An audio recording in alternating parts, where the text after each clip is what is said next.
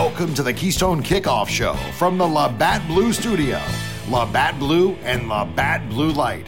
Bleed blue and white, drink blue and light. And don't forget to try the new Labatt Blue Light Seltzer Variety Pack. Available at retailers throughout Pennsylvania. And welcome back to the Keystone Kickoff Show. It's quarter number 2. I'm Jim Galante. He's Dustin Hockensmith. We are talking Penn State football. Quarter number 1, we took care of the news, got everyone updated on that. As promised, quarter number 2, we're going to start talking stay or go. Dustin, at the end of every season now, with the transfer portal readily available to everyone, there are so many players are entering the portal or they're making that decision to go to the NFL, and all of these players need some help making the decisions. Most folks who are whispering in their ear have an ulterior motive, whether it's the coaching staff or an agent or friends or high school coach. This is a public service we're providing to those players, where you, Dustin, the unbiased authority, are going to help out all the Penn State players make a decision on what they should do. Are you ready for that, my friend? Yeah, and I'll just say in advance here, humbly, you're welcome. Have you ever done anything humbly, Dusty? All right, I'm going to start with an easy one for you. Let's start this segment on the offensive side. Let's start with an easy one. Jahan Dotson, what do we do? I just wrote in my notes, duh. That was the only thing I wrote. I mean, this decision was a difficult one last year, where he had shown some flashes. He had made a name for himself, had proven himself as a number one wide receiver. But he didn't exit the 2020 season with a lot of NFL heat because he's undersized, didn't have a reputation as being a burner. He wasn't that guy who was going to necessarily bring sub 4.3 speed. So I think NFL personnel people didn't really know exactly what to make of Jahan Dotson, could kind of see the makings here. Well, he kind of blew that out of the water in 2021. The unbelievable production, the body control, the hands, playing bigger than he looks, had shown that speed and proved that speed against a variety of opponents. There's nothing left to prove for him. He was Mel Kiper's number one wide receiver as of a few weeks ago. I don't think that has changed. So really, you're just looking at a guy, is he a first-round pick, or is he going to slip out of the first round because of that position and the depth there and all that? That's really the only thing to look at. But he's going to interview off the charts. He's probably going to test off the charts. His film's going to speak for itself. The only thing that's going to drive him out of the first round is if there's a billion really, really good wide receivers and not a lot of urgency necessarily to chase after them in the first round. He could be a product of that position, but I still think he's got a really, really good shot to go in the first round, because when he goes to the combine, not only is he going to look good in shorts, he's going to sound really good in the interview room too. And I think teams are going to recognize what kind of asset they're getting off the field and how he can be a leader type player for a franchise. And I think that's going to help him a lot. And as far as testing, I think he's going to test a lot faster than people realize. So, yeah. And one other note here, Dustin, you said, as loyal listeners to our show know, you send me your notes. And your notes, you actually had 2 notes here. One of them was duh. The other one, it just says here, note to self, call Jahan Dotson and offer to be his agent. What was that about? Yeah, I'm gonna make the offer and see if he accepts. I mean, if he wants somebody who takes a higher commission than most agents but doesn't have any experience, training, or education whatsoever, he'll take me up on that offer. We'll see.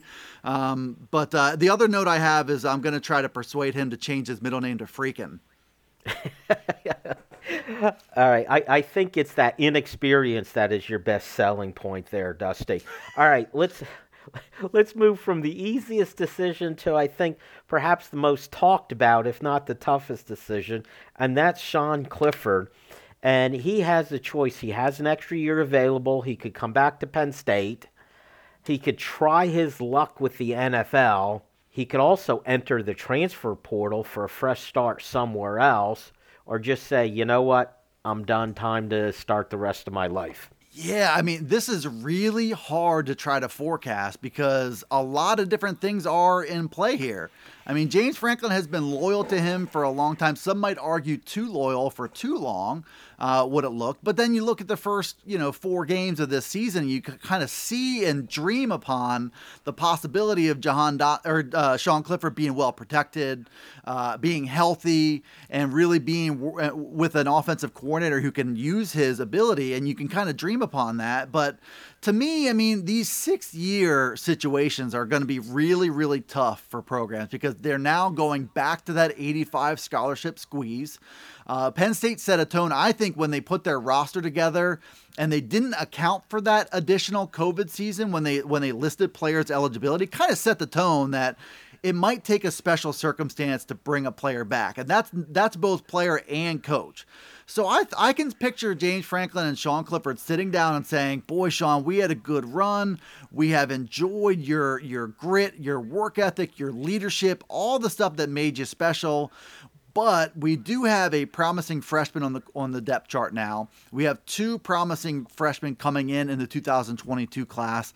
I do think it's just time for a change at this position. It's time to kind of mutually part ways. That's my expectation. But I do think if Sean Clifford was insistent on coming back, maybe Penn State would take him back. But I feel like he would be best served to try to get out of the Penn State system, move on to another program that needs a veteran quarterback and wants to take a shot on him, that's going to value him maybe a little bit more. So I expect him to move on. I don't expect him to give up football. I also don't think the NFL is a real legitimate consideration at this time. The only problem with that, Dustin, the conversation with James Franklin and Sean Clifford is maybe James Franklin says, hey, how about one more time, guy? You've had a new offensive coordinator year after year. Give it one more shot with Yurcich. Tutor, mentor the young kids. And what a great way. And do you want to go out at 7-5? So, and I'm thinking Sean Clifford's the type of kid he might want to come back for another one. The other thing with being a grad transfer is another system for him to learn. I'm not sure he'd be into that. Let's get another tough one, and that's Rasheed Walker.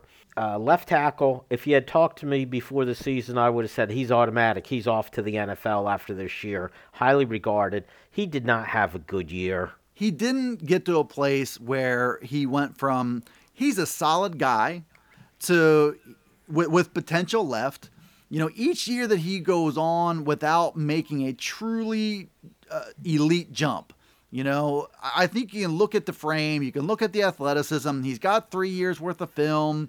I get all that, but he hasn't really taken that opportunity and run with it to make a slam dunk case as a first round pick. I still think he leaves. I still think that NFL teams are going to see that he does have a rare combination of feet, frame, and athleticism and want to take on that project. I think he's a guy who could maybe stick at left tackle if the best case scenario unfolds. Somebody's gonna look at what they see from him and think that there's more that he can do. And that's all you need. NFL tackles, it's hard to find them. They tend to rise up draft boards late in the process. Maybe he tests really well. I don't think there's a whole lot less for him to prove. I just don't know that he got into that first round mix. I think he was looking to get over the top. I don't think the year that he had made him a first round pick. I think it's solidified that he's going to be a little bit later in the process than that. It's hard to see him slipping too far, but I see a second or third rounder personally. Let's move on. In fact, I'm going to take care of this one for you. Taquan Roberson, I think he's gone. He didn't show much. The coaches showed less confidence in him, having Christian Vayu pass him by. I think it's in his best interest, the team's best interest, if he made the move. And I think most of us expect that. Let's package, Dustin, a couple running backs on our list together. Devin Ford and Keziah Holmes. Yeah, I didn't think we'd get there with both of these guys, where we're talking about what's best for them. But the way the depth chart played out this year, neither of them was really a factor. And I don't think they were ever going to be a factor. To have Noah Cain be, a fraction of his former self, Kevon Lee never really got the green light to take this backfield over until late. But Kevon Lee jumped both of them. I mean, he's been ahead of Keziah Holmes since last year, but he jumped Devin Ford because of what he did last year. And then for John Lovett, who, I guess I really never got it with John Lovett. Why he was, valued more so than these guys. But, the coaching staff didn't really give Devin Ford a chance. They didn't unleash him, really. So I think it would make sense for him to move on. I think there would be Power 5 interest for sure in him. And then with Keziah Holmes, I still like him a lot. I don't know if he's going to explore the transfer portal or not. I kind of expect that with him, because if you go 2 years and you're working behind the scenes and the Penn State staff never really gives you that opportunity, then what else are you supposed to do? I don't think that's going to change a whole lot overnight from 2021 to 22. So I think both of these guys are gone. Certainly at least one of them is gone. And the one difference between the two of them was Devin Ford played, but very sparingly. Keziah Holmes, this could actually be his redshirt year. So I think this is another one where the coaching staff would say, okay, Keziah, let's let the room clear out a little bit. Let's give yourself a year as the redshirt year and develop. Last year we forced you in as a freshman. So I think that might be the case. What do the coaches want? And let's not forget, the coaches also have some influence here. I'm not talking about processing kids. I'm not saying they're shoving them out the door. But I think they give them a realistic expectation for next season and where they fit into the depth chart. Let's hit the wide receiver area, Dusty. Daniel George, Cam Sullivan-Brown, Norval Black, all lumped together. Any of them you think should come back? What's the story?